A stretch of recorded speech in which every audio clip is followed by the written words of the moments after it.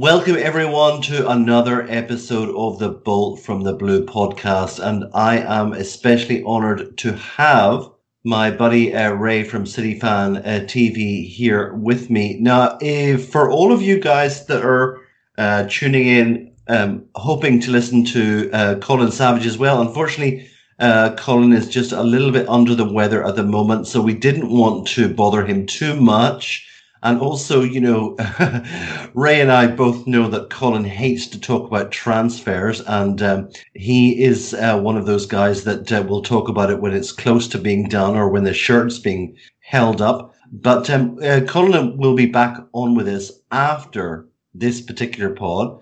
But for tonight, it's just me as the interviewer. I am your Chris Wallace, and you're Donald Trump, or you're Joe Biden, whoever is your particular favorite, is with me right now. We've got Ray from City Fan TV. Ray, how are you doing?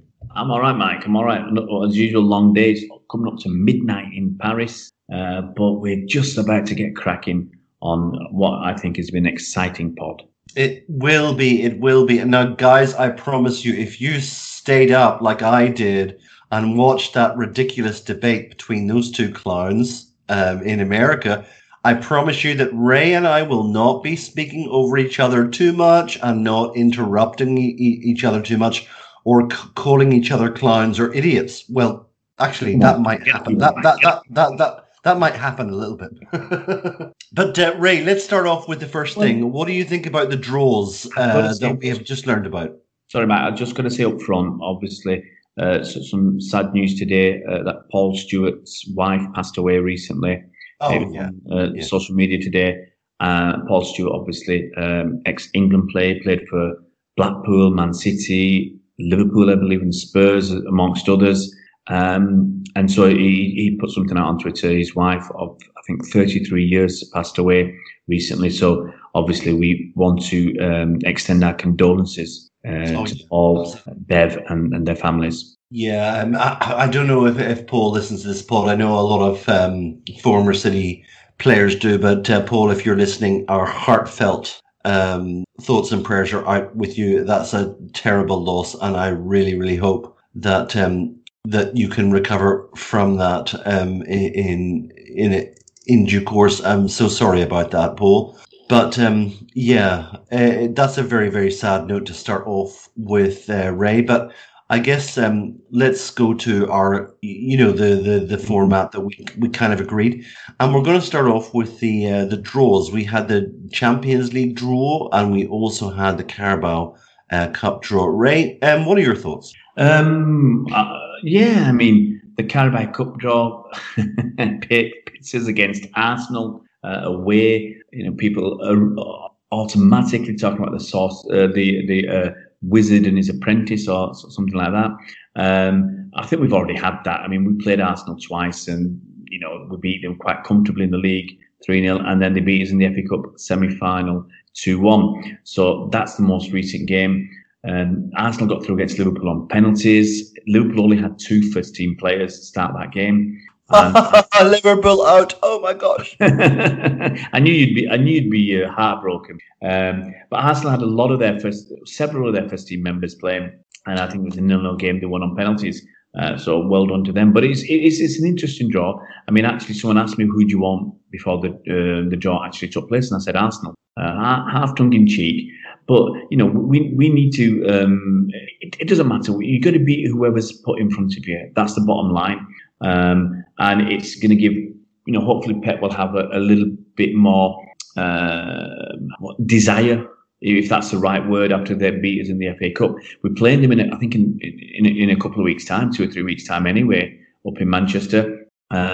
So it'll pit us against them, obviously, quite a lot in a short space of time. But it is what it is, as Pep would say. It's you have to beat whoever's in front of you. Right? Could you just tell people that maybe don't already know? Do you happen to know the other draws? The other draws I did know, but a lot of things just zipped through my mind because I don't care about it. I know you were too busy and you were focused on the City. You didn't care. I do care about these. but I did see the draw go through, and I was watching it, and now I don't know. Here we go. Everton versus Man United. So obviously that's a really tough game for United away from home. Everton have won all their 3 league games this season, and Everton are looking mustard, aren't they? Well, they're looking better than they have done in the last few seasons. Calvert-Lewin, my. They're looking decent. Brentford, who beat was it Fulham 3-0? They give them a pasting. If you do want to see a fantastic goal, go and watch the Brentford versus Fulham highlights. Ben Rama scored an absolute peach. I won't tell you how he scored it, but it's well worth a watch.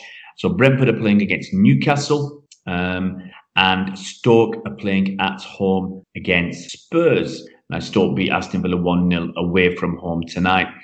So it's good. You still got your big teams. You've got Everton, United, Arsenal, City, and Spurs. You'd say from bigger clubs, and then you got some Championship sides, which is the second tier in England, Stoke City and Brentford, and then you've got Everton as well. So it's nice. It's a nice, and Newcastle as well. Sorry, it's a nice draw. Some good teams left, and there's a chance for somebody. Someone like Brentford or Newcastle, one of those teams is going to get through to the semi-final. So you're not far away then from a date at Wembley if you can get through that semi-final. So it's a fantastic draw. Ray, before you go into the other draw, I think a lot of BFTB supporters would love to have your comments on the game against Burnley, because obviously we didn't do a pod on that because we're trying to do one per week, but lovely performance by Ferran Torres. What did you think of that particular game? Briefly, look, Burnley didn't offer enough to put us under any threat. The first half, we were extremely comfortable. Raheem Sterling was hit and miss because he had quite a few chances, some he should have done better with, but he did score a couple of goals. You can't take that away from him, finding the target. Generally, the performance was good. I think that's a combination of us and us being decent and Burnley not putting up much of a threat. Their striker had just come. Was it Barnes? Had just come back from injury. So his first game for several months. So he was a little bit off form. They had a couple of half chances, but we were far better than them all over the pitch. We had a debut for Cole Palmer. That was nice for him. We did actually start with a very strong side with about 8 or 9 first teamers. It was so strong. It was so strong, and it was people are wondering, is it because of a backlash because we were so poor against Leicester that Pep's thrown most of the same players out again, or also that we want to get through the competition that on French TV, I think they call it the Manchester City Cup, because we've won it the last 3 seasons and 5 in the last 7. So they call it the Manchester City Cup. It's our trophy, and we won it back. So, Ray, what did you think of the young Ferran Torres? Torres, he had a great game. My notes were, he started. If you look at what he's done this season, he started a little bit, I wouldn't say nervous, but he's not full of confidence. He's just finding his feet. And he started this game the same. But as soon as he had an opportunity, he burst past one player. And you could see from that moment his confidence was growing. He showed tremendous pace. Yeah, some good dribbling. There was one, and he was switching wings, so he could do it on the right, he could do it on the left, and you could see that pace where he knocked the ball past somebody and bang, he was gone. He left him for dust. And on the other wing, there was another one where he chased someone for the ball, and he gave the guy something like 2 or 3 yards start in a 10-yard dash and almost beat him to the ball. So it's extremely encouraging. So soon in his City career, after 3 or 4 games, he's showing that he's probably getting over his nerves. He's only 20 years old. New country, new language, new lifestyle, new culture, new weather, new food, new team, everything. And after 4 or 5 games, it looks like he's got that confidence. He's a quick listener question here. A quick listener question asking, Do you think that he will be able to adequately replace Leroy Sané? I mean, Well, it's a silly question in a way because we don't know, but on yeah. your first impressions. Well, what I'd say is Leroy Sané didn't play for us last season, and the season before he hardly played in the last 6 months. So for the last 18 months, we've not had much of Leroy Sané. So we played without him, and we were formidables. In the last 4 or 5 months, we won 14 games on the banks, and Sané probably started 3 of them. So Leroy Sané is a wonderfully gifted, talented player who always got me off my seat. He was the most exciting player in the last few seasons at City for me. But he's gone. We've got to move on. Ferran Torres, he's only 20. He's coming in at a similar age to Sane. Probably played a few more games. He's exciting. But, I don't want to put too much expectation on the young man's shoulders. Give him time. What I did say when we signed him, that I expected if he carried on progressing, if he got his confidence, if he found his feet, and he felt he was in the right place, that by the end of the season, he would be pushing Mahrez for that first choice. It might even be sooner. So that's how confident I am in his potential and him delivering. So it's up to him now. It's up to the kid. Well, guys, all of the big guns are behind him. We had Sid Lowe, Graham Hunter, everyone who's in Spain talking about this guy and how amazing he is. And we'll just have to wait and see how that develops. So guys, the first part of our pod tonight was just to let you know a little bit about what's going to happen in the Carabao Cup. But I think that most people that I've had tweeting me are asking for Ray to give his reaction to the Champions League draw. And not just for us, but maybe Ray might talk about some of the other teams as well. But first of all, City's group. How do you feel, Ray? Got to be very happy. Got to be very happy about that. I mean, I've got to give, excuse me, my little gripe about UEFA for something that started. They've now not just done the Champions League draw, but they've given out some awards as well. So honestly, the way I looked at it, it was the awards were on the back of the people wanting to watch the Champions League. So you have to sit through the awards, and for me, they should have done that as a separate ceremony or whatever, separate thing on a different day to see how poorly people thought about their awards, because we were forced to see that. But the whole thing lasted about 1 hour 20 minutes. And it is quite frankly, it is quite ridiculous that you have to sit through all this. I was doing an actual live show at the time, and I actually said I didn't start my live show until it was 40 minutes in to the program on UEFA, because it was just a waste of time. I don't want to hear about last season. I don't, everybody pretty much is waiting for the draw to come out. And City, look, we know we've got a very, very good draw in terms of, who could we have got? We could have been in potentially Manchester United's group. There's a lot of, I've got to say, there's a lot of things going on in the background that Liverpool and Man United can't play on the same day. So that's why United were in the group that they were in, and we actually couldn't get in. And once Liverpool were drawn, it's a bit, I won't go into it all. Run us through the groups, Ray. Run us through the groups, and let's see how that it breaks down. Here's the group I was quite pleased we weren't in. Group A: Bayern Munich, Atletico Madrid, Salzburg, and Lokomotiv Moscow. What I've got to say, the second team.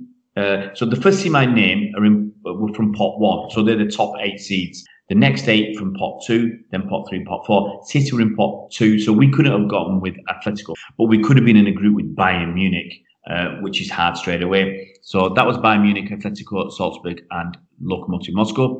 Group B: Real Madrid, Shakhtar Donetsk, Inter Milan, and Borussia Mönchengladbach. Whoa. Pretty tasty group, that is. Pretty tasty. We could have been in there with Real Madrid, Inter Milan, and Borussia Mönchengladbach. Tasty group. Next group is our group, Group C. Gem. An absolute peach of a draw for us. Porto, one of the, let's say, the 3 weaker teams out of 8 in the pot 1, in the top seeds. Porto, Man City, Olympiacos, and Marseille. Now, Olympiacos, the Greek team, they're one of, a team that would have been quite happy to draw from pot 3. And Marseille, decent side. I mean, they finished second in Ligue 1, the French league, last season. Didn't score too many goals, didn't let in too many goals. I think they let in 29 goals in 28 games and only scored about 41 or 42. They finished second, but they averaged 2 points a game. So that's a decent return. Obviously PSG waltzed to the French title. But it's a good job for us, Olympiacos. I think that's where Yaya Toure went for a few games. But you look at all the other teams, and to be honest, it's a funny old thing this time. A lot of the strong teams are in pot 1 and pot 2, the top 2 seeds. And most of the other clubs, they also run. So you don't look at them and think, wow, you're going to cause a lot of trouble. But let's go through the groups. Liverpool's group D, Liverpool, Ajax, Atalanta, Midtjylland. I don't think it's Midtjylland, but it's Midtjylland. Interesting there. Obviously, Ajax are a cracking team, but they're always losing their best players.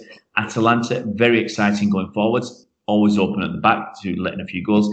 And Midtjylland is an interesting one there. Owned, if I remember correctly, by the guy who owns Brentford. He made his money and he runs his football clubs the same way. It's about stats and numbers and, I don't know if it's like a rollerball kind of thing, but he's always looking to get an advantage looking at stats. So they've done really well since he's taken over, and they're now in the Champions League against Liverpool. And the players said, I'm actually going by an interview one of my friends did. He's an Italian football journalist who actually lives in Sweden. He's in Milanese, but he's living in Sweden now. And he interviewed, I think, some of their players recently, and they wanted to play the best. They wanted to play people like Liverpool, so they're really chuffed about that. Group E, Sevilla, who were the Europa League winners, perennial Europa League winners. Chelsea, FK Krasnodar, and Rennes from France. I think Chelsea are very pleased with that. They should be very pleased with that group. Group F, Zenit St. Petersburg, Borussia Dortmund, Lazio, and Club Bruges from Belgium. That's a decent group.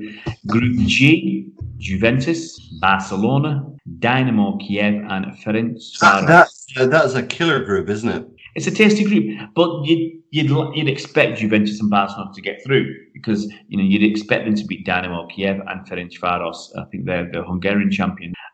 Group H, another tasty one. This is talk about tasty. This is probably one of the 2 top groups: Paris Saint-Germain, Manchester United, RB Leipzig, your Upamecano team, and Istanbul Başakşehir. Now, guys, just before Ray continues, I've just got to tell you about a little Twitter spat that has gone on. You'll probably be able to see it after this one, but Mark Goldbridge, and Alan Partridge, Mark Goldbridge, basically came up on everyone's timeline and was complaining about City getting the easy draw. Of course, I had to reply with that image of Kylian Mbappe crying his eyes out. Do you think that they've been hard done by? What do you think, Ray? Who's been hard done by? Mark Goldbridge in Manchester United. About their draw? Yeah.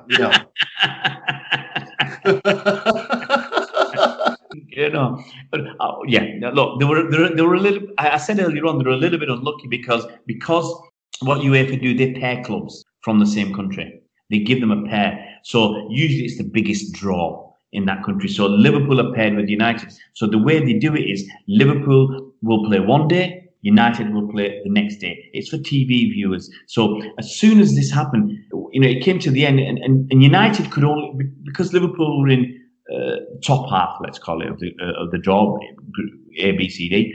United could only go in groups E, F, G, H. And so they ended up going into this group with Paris Saint-Germain. And look, I always say the more they cry, the better it is for. So, Ray, what gave you the biggest laugh tonight? Was it Manchester United's Champions League group, or the fact that Liverpool got dumped out of the Carabao Cup?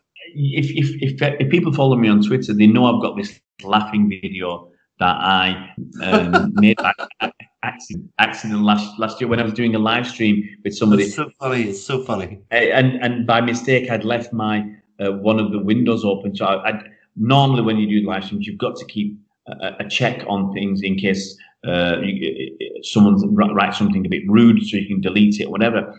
And so I had it on a different browser, on a different window, and I hadn't turned the volume off. So I was talking to someone, and there was always this echo. So the other guy was he rebooted his computer twice, and I kept saying it's his fault because I've done so many of these. I've done on my channel. In the last 15 months, I've done over 1,000, about 1,200 videos, and I've done thousands of videos in my time.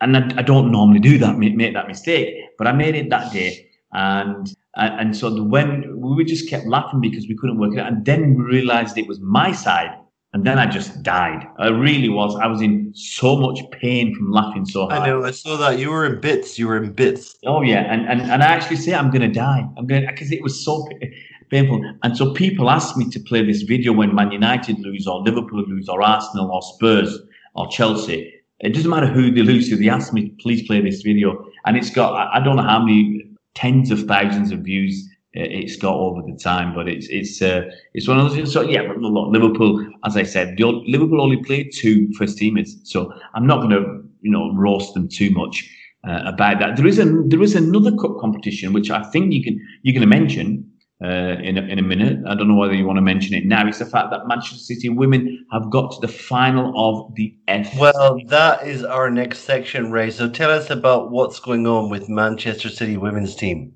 We've had a sluggish start to the season. We lost to Chelsea in the Community Shield. I think our performance was poor. We had a player sent off as well, but we weren't in that game at all. Then we beat Aston Villa 2-0. Sorry, they were very poor. They gifted us 2 goals. We had a few chances, but we still didn't click. And you've got to remember, this is a City side that finished second last season, only just because we were on top when the season stopped because of COVID. But we played one more game than Chelsea, and they beat us by a fraction because they. Now, Ray, I think just to bring people up to date, there's been a huge influx into the English Premier League of wonderful players. And City have got, I beg your pardon, City have got Rose Lavelle. Yeah. And we've got Lucy Bronze back again, right? Yeah. And, we got I'll go through them all. I will go through them all for you. This is what I was just talking about the games. So the second game we beat Villa. Third game we drew with Brighton 0-0. We were very impotent in that game. And the worry was we've got all these new stars. So we lost a couple of players in the summer. Pauline Bremer, fantastic. She scored a lot of goals for us. She was a main first teamer. She left. And Tessa Woolard left. But we got people like, you mentioned Rose Lavelle. Rose Lavelle won the World Cup with the United States last year. She was voted the 3rd best player in the tournament. We got Sam Mewis, another American, who won the World Cup last summer. Great goal tonight. She was brilliant. She's brilliant. We got Chloe Kelly, England international winger. We got Lucy Bronze, probably the best right back in the world and one of the best players in the world right now, after winning the Champions League for 3 seasons on the bounce with Lyon. She's come back to City. She was with us before. We got Alex Greenwood from Lyon, England left back. We have got pretty much 2 solid top class players in each position. We had when on the day that Lucy Bronze was announced, the England squad was announced. We had in that England squad 10 players, and that wasn't including. And then obviously we had 9 were announced, but we also had Alex Greenwood and we had Lucy Bronze joining us. Oh, great! Quick question. Why do people go to Lyon, who are the world champions, and then leave them and come back to England? This combination of things. Lucy Bronze, you can argue she's done it all. She's done it all at Lyon. One of the reasons for coming back to England is she is preparing for the next 3 years. She wants England to do well in all the competition. She's coming partly for England reasons, and now it is because she wants to be prepared. She wants to do all the training and all the camps, England camps, preparing for the World Cup. These are her targets. She's won it all in She's won loads of stuff with Man City when she was here in England. She's won everything with Lyon. So now it's basically what she can do on the international stage, and also as a leader, and where she's seen the leader at Lyon. Sorry, I forgot her name now. The captain for many years there, and Lucy wants to do the same kind of thing, and so that's one of the reasons she's come back to City. You talk to somebody like other players have come back. I was actually listening to an interview from an ex-City player called Izzy Christensen, who went to Lyon as well, and she's come back to Everton, and she said she wanted to come back because now the Women's Super League is the best league in the world. It's where you're going to test yourself the most. All the players, all the American players. I kind of think it might be more to do with baked beans and black sausage. It's a combination, Mike. It's a Coronation Street. It's a combination. Some people want to come back for the culture and everything else they've left behind, and they miss their families and all that. But it is the strongest league in the world. The influx of Americans that we're getting is incredible. Everybody's getting them. United are getting them. Spurs are getting them. Everybody. Aston Villa, I think they got somebody. So many good top class players are coming from America and from Europe. You know, the best. There's one of the in the award ceremony today. One of the top players is a Chelsea player who was playing for, I think, Wolfsburg last season. So everybody's coming from Wolfsburg. They're coming from America. They're coming from Lyon to the Women's Super League. It is Japan and South Korea too. Well, exactly. And I think it's either going to be the strongest this season or next season. And the next couple of years, this is going to be the strongest league in the world because we get an influx of managers, the influx of the best talent. It's the best league. People want to test themselves, and English players now feel it's a time to come back. You know, they've gone off, they've won the big stuff. You know, Lucy Bronze has won the Champions League 3 times. Alex Greenwood has won it. Izzy Christensen has won it. She's gone back to Everton now. So a lot of these players have won it.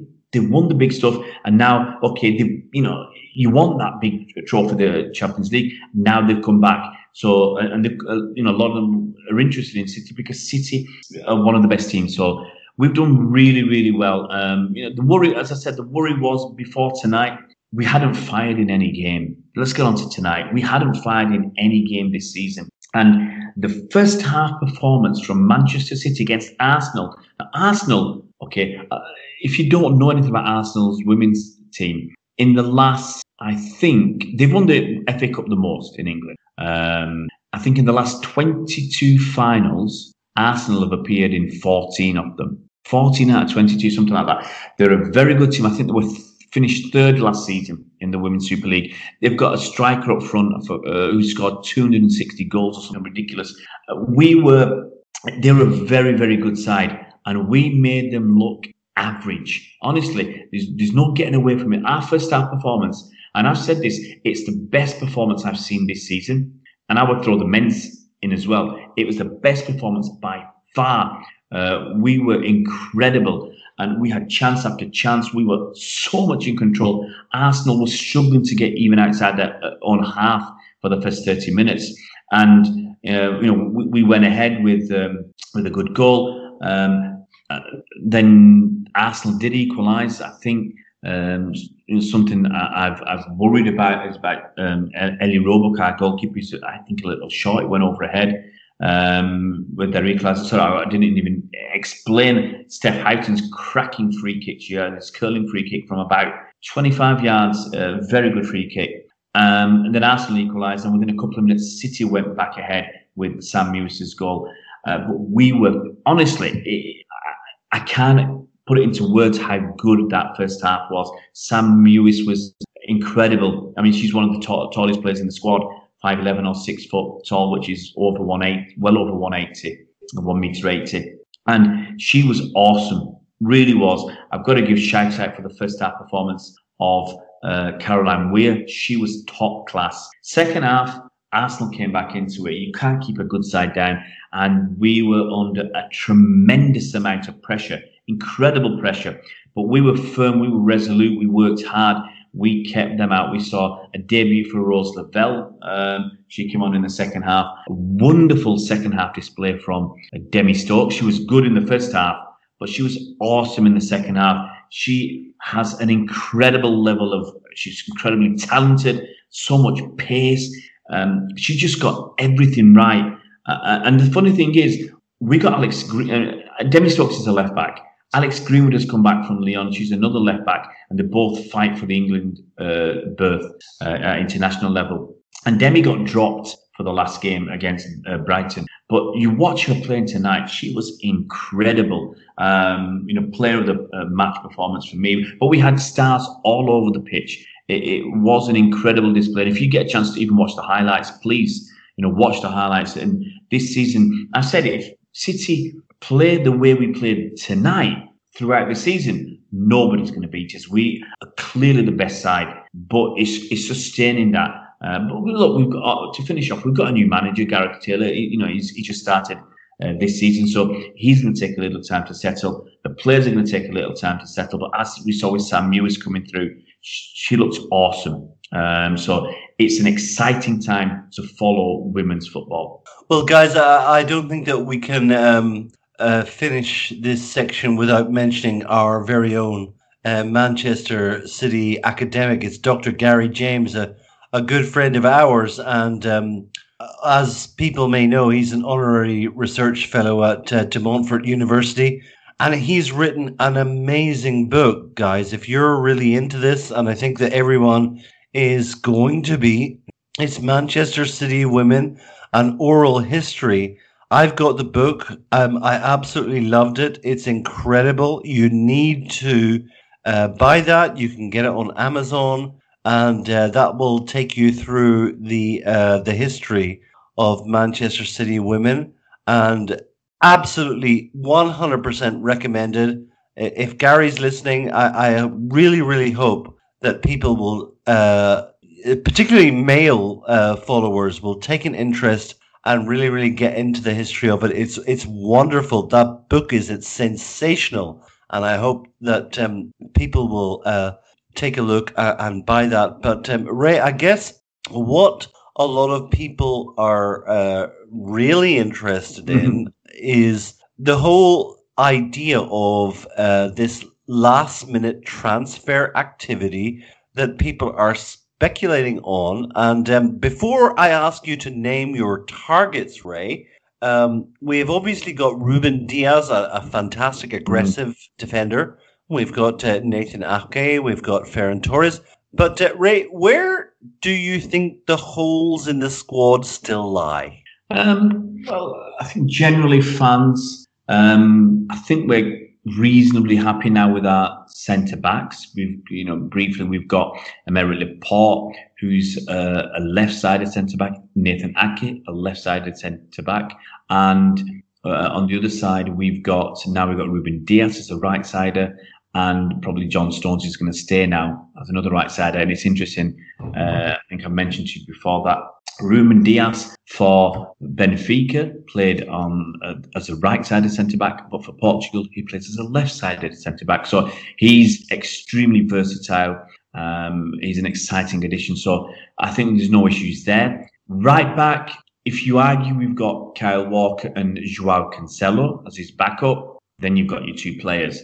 Left-back is a huge problem, I think. Oh, yeah. And that's where City fans are extremely concerned because we playing with Ben Mendy. Now Ben Mendy has had a tough time at City. Ray, we just had a comment up on our pod just as you were talking, saying that Mendy looks like a player with a wardrobe on his back. What do you think about that? And I'll tell you what, mate, it's a big wardrobe. It's a double wardrobe because he doesn't look anything like the player he did at Monaco and the first season at City, where he played about 7 or 8 games, and we thought, wow, we've got a star on our hands. He got injured, he came back, second season he started, and we thought, we've got a star on our hands. And he got injured, came back the third season, and then we just thought, we've got a flop on our hands. Tagliafico! But possibly, I'll come up to him. But so Mendy's an issue. Okay, and that's what we're worried about. Obviously, we let Angelina go on loan, so he's gone. Zinchenko is another one who covered at left back, and he's done he did extremely well. He had so many offers a few seasons back. He said, "No, I'm going to stick it out."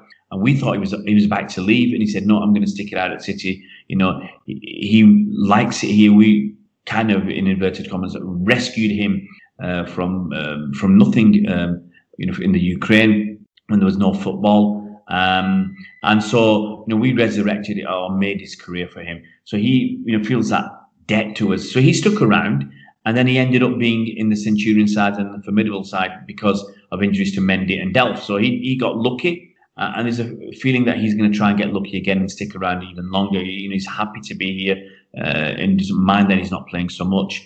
But obviously, he was left out of the squad for the game against Burnley. People said, "Oh, he must be leaving." Apparently, Pepper said, "No, he'll be out for a week or two."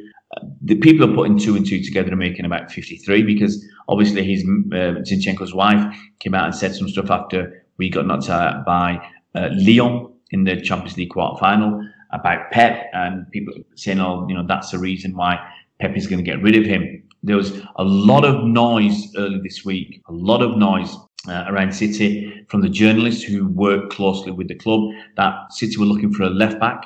And how desperate do you think the need is for the left back? Well, if you look at it, Ben Mendy is going to struggle all season, in my opinion, and I don't want him to fail, but he's going to struggle against Wolves. Wolves had a torrid time in that first half against Man City.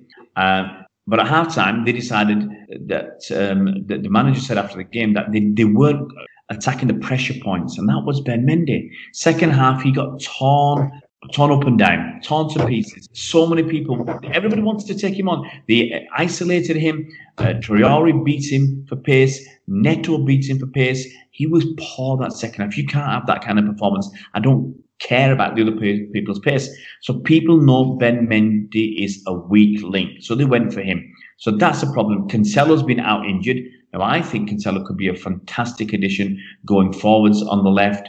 He played the last 4 games of last season. Maybe Nathan Ake as well as a left back? Well, we could use Ake, but the thing is, people keep saying Ake could play as a left back. He played 1 season as a left back for Watford on loan in 2015-16. I don't know if that's good enough. Yes, we can put him out there if needs be. I don't want us to be a needs be team. I want us to put better players out. Ray, I think what we need is a little scrapper, someone that will fight for the ball. What I wanted a complete left back. I mean, is that too much to ask after so many years? Something we might touch on later, but when I did a team for the last decade, Kolarov was the winner of the left back berth. I know it should have been Willie Donachie, but that was the team of the decade, right? But I'm saying we didn't have alternatives. With over 1,000 votes on that left back slot, he won. He got 55%. Right. Let me put you here and now and ask you. Go on. When was the last time that you thought that we had a superb left back? Now I'm gonna put you on the spot, and I'm gonna say that I think it was Willie Donachie, but that's because I'm so old. Yeah, Wembridge. Wembridge. Who? Wembridge. No, he was rubbish as well. The ex-Chelsea player. When do you think that we last had a really great left back? Honestly, I can't think of one in my memory. I might have to go back to someone like Willie Donachie. There might be. I can't think. I can't think. In the last 15 or 20 years, I can't think of anybody. Honestly, I'm struggling. Stuart Pearce, but he was past it when he came to us.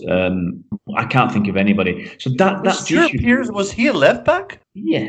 Yeah, you'll see he was a left back for Forest. But the thing is, we have struggled. It's a problem position for us, and I don't think Mendy is going to cut it this season. He's not doing it so far. And if Zinchenko is a midfielder who's converted to a left back, he always makes mistakes. I want somebody who is an excellent defender, and it all depends what Pep wants. I want somebody who's an excellent defender who can go forwards.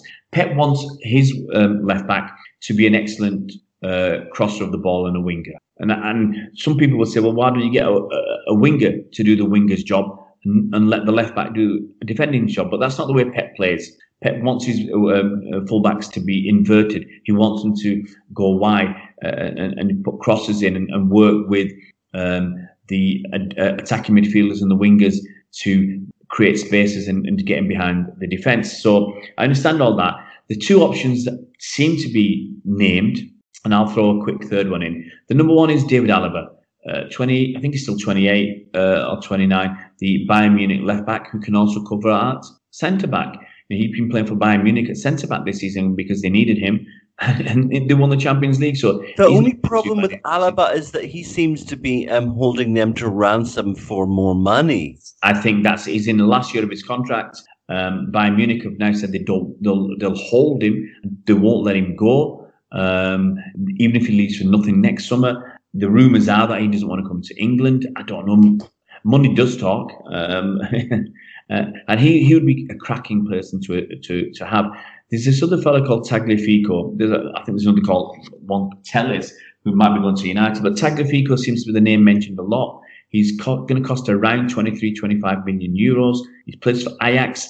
My concern, I've not watched the guy play. I've not managed to get hold of any journalists or analysts. Yeah, myself and Mark McLaughlin watched the YouTube highlights of Tagliafico tonight, and he does look like a little scruffy,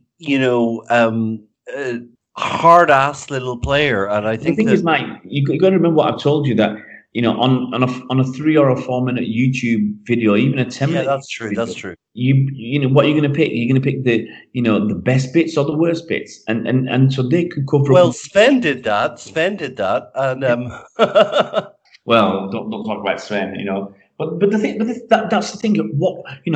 So the thing about Tagliafico is the issue I've got. I just look at it, and this is my opinion. He's 28 years old. Okay, he's playing for Ajax, decent side. His background is Banfield Independiente in Argentina, and I think he went on loan to somewhere in Spain, for a little while.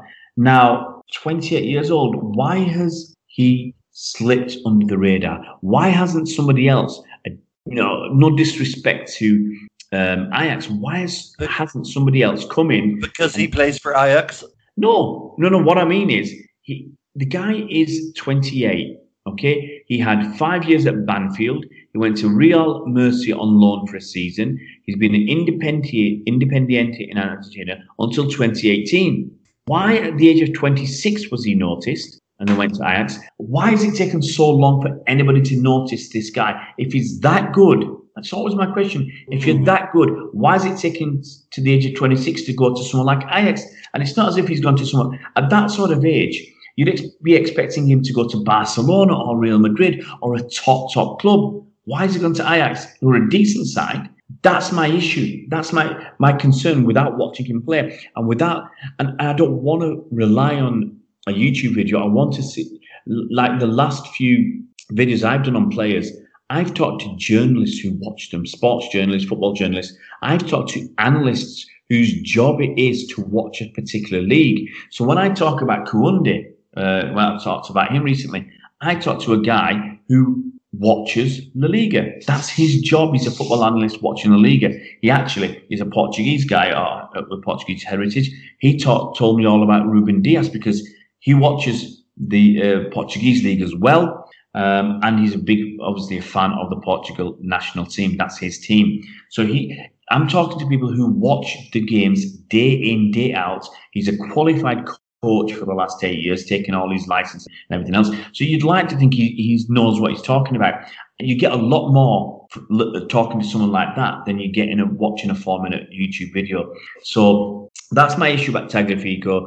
He's not gone anywhere big. For me, that's a concern. And actually, what about the other guys, Ray, like the young Algerian and Theo Hernandez and people like that? Rayanate Nuri is the guy I did a video on several months ago, and for me, he's an exciting talent. He's an attacking fullback, and I think that's important. He's a really attacking fullback, playing in France. I think he's of Algerian background, but I think he's going to end up playing for I think he's going for the French national team. let's be honest, there's more money in France. It's not the only reason, but if you're born in France, you might have Algerian. Just to interject, Ray, is that not what we don't need? We don't need another Jesus Navas. We need someone that can defend the ball. This is not Jesus Navas was a winger who was not a good winger. René Nuri, look, I'm excited by this kid. I've seen him play. I've spoken to Algerian journalists. They'll really like him. And he's signed a contract extension. I think that's partly to make sure. What we need is someone to scuttle down and stop crosses from coming in. Surely. Depends what you want, Mike. Pep wants someone to attack. So my question is, Ben Mendy isn't, for me, that guy. Someone like René Nuri, what he likes to do, he likes to take people on, inside, outside. He likes to put, he likes a shot, he likes a cross. So for me, if that's what Pep wants, then why don't we go for more of what we need? You got basically your decision is: do you focus on your attacking or you focus on the defense? And Pep does not focus on the defense; he's focused on the attack. So why don't you get somebody who's better suited, to do that? Someone who can put good crosses in, someone who can dribble inside and out, someone who can shoot, someone who can score. Why don't you get that proper attacker, someone who used to be a winger? And so for me, he's only 19. He's now he turned 19 this summer. He's got a lot of potential, and there's a risk, obviously, with someone who's got a lot of potential. But people are looking at him. It could be next summer he's too expensive, or he goes to another club. If Barcelona come knocking, he'll be off there. It's one of those things. So he's exciting, but he's an attacker. If it was me, I'd be going for David Alaba because he's an extremely solid defender. And, at some point, we need some solid defenders. Well, Ray, let's move on to, I think, a huge question from a lot of people. If Houssem Aouar is apparently available for the kind of money that we've been reading, such that Arsenal are trying to sign him, what the hell are City doing, sitting back and letting that happen? Well, the thing is, Houssem Aouar, the reported Arsenal bid was 32 million. He's been waiting for a move from Juventus or City. If City or Juventus come along, that's where you'd expect him to go. Lyon want somewhere nearer to 50 million euros, I think. I think possibly he might go around the 40 million mark. Lots of things depend on clubs' financial situation. Now, without going into too much detail, obviously COVID-19 has had an impact on clubs. They've not gotten any match day income. They've got no fans at grounds. Different clubs are affected in a different way. You've got a small club like Burnley. They miss out on about between £6 and £7 million a season. You've got a big club like Man United. They're missing out on about 110 to 120 million pounds a season. Makes a huge difference. Now, Lyon, the finances are pretty decent, but they do let players move on. We've seen that with Tongan and Bailey moving on and others. They do let players move on. They are a selling club. Their issue is they didn't make it into the Champions League. They finished outside the European positions in France. I don't know if they got through in the cup, but I don't think so. So if they've not got a European football at all, or even if they dropped into the Europa League, it's a huge drop off in income. It could be worth 30 or 40 million euros to them. So it might tempt them to sell players. That's one of the reasons we managed to get Ruben Dias from Benfica. Benfica didn't qualify for the Champions League. They got knocked out, was it last week? And that helped the deal. They're obviously missing out on the money, and the players missing out on the prestige of playing in a tournament they want to play in. That helps us to get Ruben Dias. And it's the same thing with Lyon. Barcelona are trying to sign Memphis Depay. They're struggling with the money to pay for him. If he moves, maybe Houssem Aouar doesn't need to move, or maybe Lyon can hold out for more money. But still, he's a cracking player. But at some point, City, like everybody else, we're affected by the financial situation. Even though people say we've got one of the richest owners in the world, which we do have, he doesn't put his money into the club the way he used to, the way he had to buy players. Now the club is self-sustaining. We make a very small profit each year. can we actually afford it? We've lost £100 million or potentially £100 million, over £100 million in the space of what could be this season and part of last season. It's a heck of a lot of money. We've lost money all over the shop. The FFP fine cost us €10 million. There's a Chinese broadcasting deal has been cancelled. I think that's going to cost us £9 million a season. Obviously, the fans not going into grounds is going to cost us about £60 million this coming season. It all adds up. And this, I think the rebate we had to give to the TV companies was about £15 or £16 million last season. So it's all going to add up, and even City are going to feel the pinch. That's why when we wanted Khalid Koulibaly, we really wanted him. We wouldn't go over about €55 million, even though Napoli wanted 70. And everybody thought, well, why can't City pay the extra? But they wouldn't. Then when we moved on to Jules Koundé, we were offering about €50 million. Diaz, we paid a bit more for him, but we've inflated the price that we paid for him and inflated the price that Nicholas Ottoman went the other way. So we did a little bit of accounting jiggery pokery, I believe, to make the numbers work better for everybody. So City aren't pushing the boat out on the transfers. We've got the other thing to also remember. We've got 16, I believe, non-homegrown players. Now, a club in a squad of 25 is allowed a maximum of 17 non-homegrown players. That's basically players who have been through the home nations, England, Scotland, Ireland, Wales, etc. By the time they're 21, they need to have done 3 seasons or 3 years or 36 months in such clubs, at least be registered with them. So there are many players who have been registered with City, for instance, and sent on loan overseas. I think Angelino fits the bill. He hardly ever played for City. He spent most of his time overseas, but he qualified as a homegrown, so that helps us. Someone like Cesc Fabregas, who's an international, huge star for Spain, he's homegrown for England in England because he played for Arsenal for the requisite period of time. Eric Dyer, an England international, he's not homegrown because he came through in Portugal, I think. So these are important considerations. We've already got 16. We've got one more spot. If we're going for a left back, then unless we sell Zinchenko, we won't have the space for someone like Houssem. So that's another important consideration. But he should be somebody we're looking at. He's an exciting talent. But you could also argue that we've got KDB as an attacking midfielder. We've got Phil Foden coming through as an attacking midfielder. We've got Bernardo Silva as an attacking midfielder.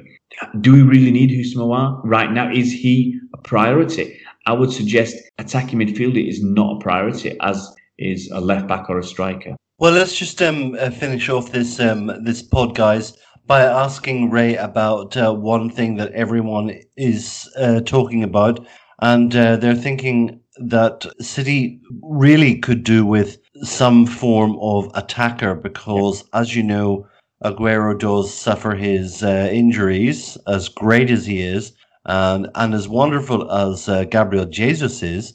He's not quite the prolific marksman to take Aguero's place. And so people have suggested a few other names, and we're going to ask Ray to comment on them. The first one is Luka Jovic, who's out of form and out of favour at Real Madrid.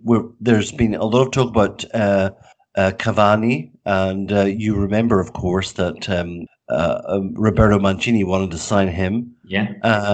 And various other options. We used to have 4 strikers, guys. You remember those days? Back in the day, we had people like Balotelli, we had Tevez, we had Aguero and Dzeko. What do you reckon, Ray? Luka Jovic, he's still young. He's only 22 years old. He's quite tall. He's quite bulky. He had a great season a couple of seasons back, if you remember. That's why he came to prominence. But the thing is, when he was on loan at Eintracht Frankfurt for a couple of seasons. He had a great season. He scored 2 seasons. He scored 25 goals in 54 games.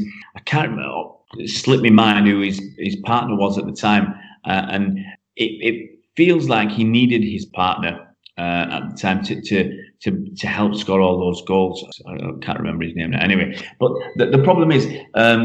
He's had a tough start at Real Madrid. He's worse than tough. He scored 2 goals in 19 league games. He's had a terrible time at Real Madrid.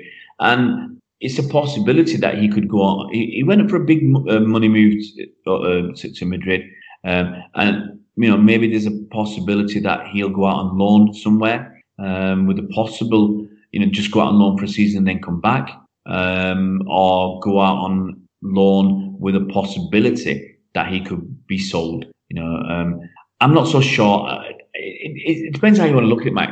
I'm not so sure I want somebody who's probably after 19 games for Real Madrid and only 2 goals, low on confidence. In total, actually, he's played more than that. That's just league. In total, he's played 29 games for Real Madrid and scored 2 goals. So that's got to be a concern. A guy's probably low on confidence. Is that somebody you want in your side? Is that the guy who's going to make the difference to you? I'm not so sure. He was a good talent and probably still is a good talent, but that worries me. Moving on to how about Cavani? Cavani's 33 and a half years old. Now he's an exciting talent. He does score goals. Okay, so there's no question about that. For Paris Saint-Germain in the league, that's what I normally look at. He scored 138 goals in 200 games. For Napoli, when he was sold to Napoli, he scored 52 goals in 69 games. He also had a season on loan where he scored 26 in 35. So he scored 78 goals for Napoli in the league in 104 games. That's a tremendous record. And going back even further, for Palermo, he scored 34 in 109. He's also incredibly good looking. Whatever takes your fancy, Mike. I couldn't possibly comment. But he's a cracking player. But he's 33. It depends what he wants. He's 6 foot tall. In the transition between we sign Aguero's replacement and right now, he would be quite a good fit. It would be. What the issue would he be happy?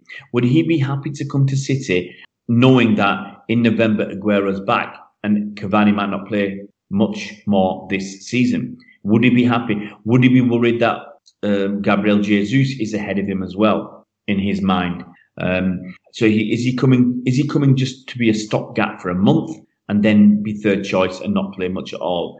If we were to go down that route, we'd have to pay an absolute fortune to get him. Otherwise, why would he bother? So I'm not so sure. You could argue he's not played in the Premier League. He's not that fast. Do we need a fast player? We just need someone who can score from 6 yards and score some headers. If you want to do that, then go and get third pick, Ray. How about Jamie Vardy? He's not coming. Simple as that. You're going to move on. That's never going to happen. I know. There are a lot of other exciting players who actually, there's a lot of good players in Italy. I've done several videos about people like Martinez, but he's going to cost us a fair packet. But he looks an exciting 23-year-old who he looks Aguero-esque in terms of what his numbers are and what he can do on the pitch and the effort he puts in and everything else, same height and everything.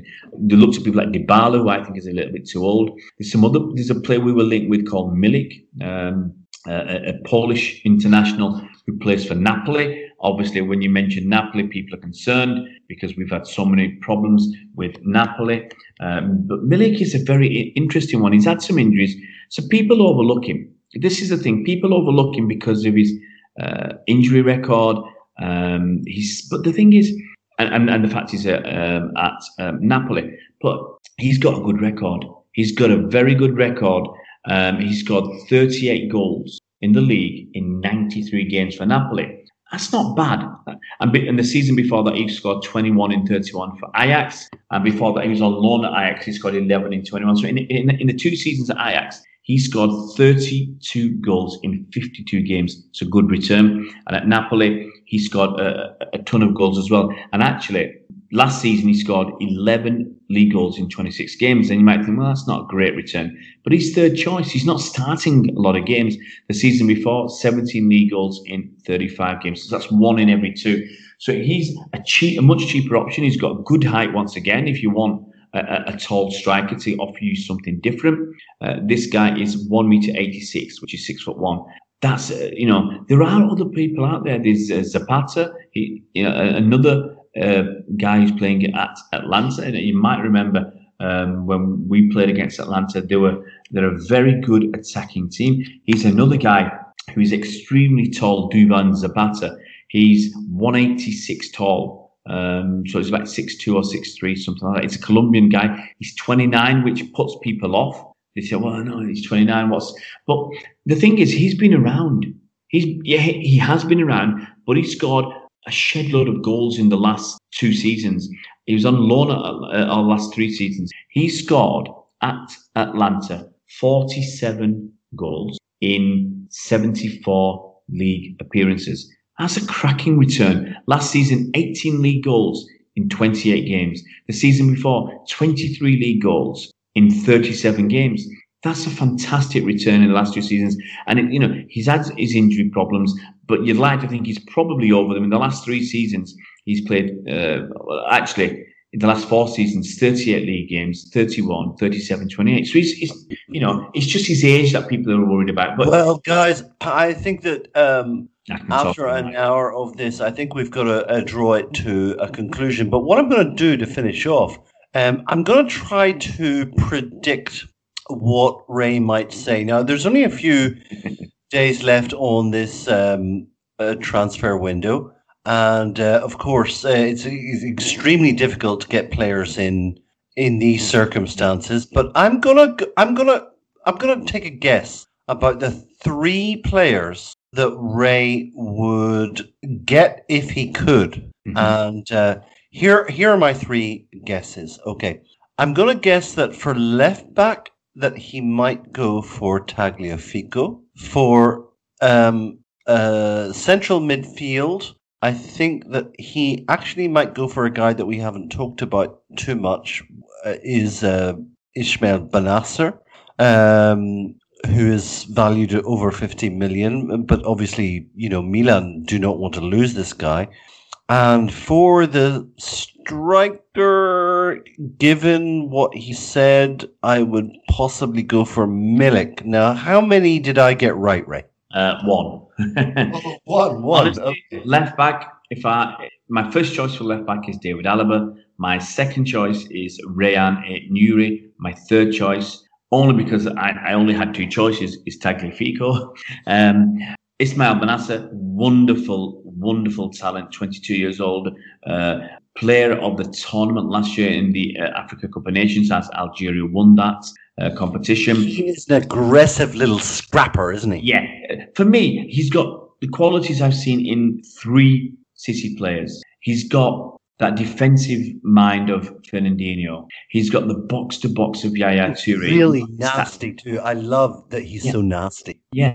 But also he's got that turnaround and dart impudence of David Silva. He's not got David Silva's passing and setting up of goals and assists and all that.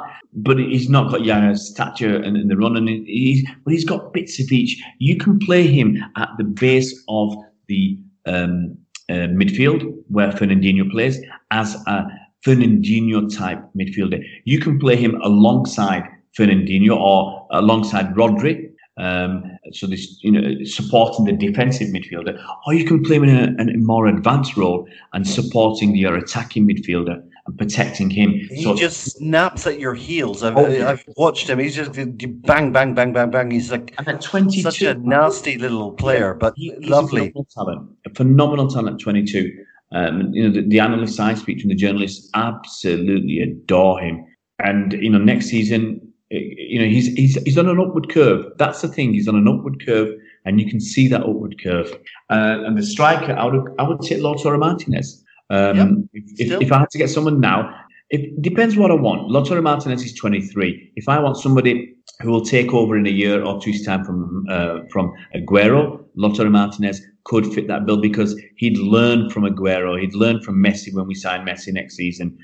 He'd learn from these players. You still think that we're going to sign Messi next season? Mate, we've got 4 days left. We could sign him this season, but we might get Messi. But whatever. But this guy can take over from Aguero. What I want him to have is Lautaro Martinez. If you have a season with Aguero, and then you can take over. But he's young and he can still progress. If I was looking for an experienced person who is going to come in as a short-term, then I'd probably look at Milik or Zapata. I'd look at either of those two to come in. I'd probably go with Milik I think just because he's moved around and he's done well when he's moved around. You want somebody who can pretty much hit the ground running. So so for me, as I said, my striker depends whether I want someone for the long term, for the next 8 to 10 years. That'd be Lautaro Martinez. If I want someone for the next 3 or 4 years, then I'd either go for Milik or Zapata. Okay, guys. Well, you've heard it here. You've heard Ray's opinions, and we would really love you to listen to this and give your reaction. But I think we've taxed Ray quite enough for one night.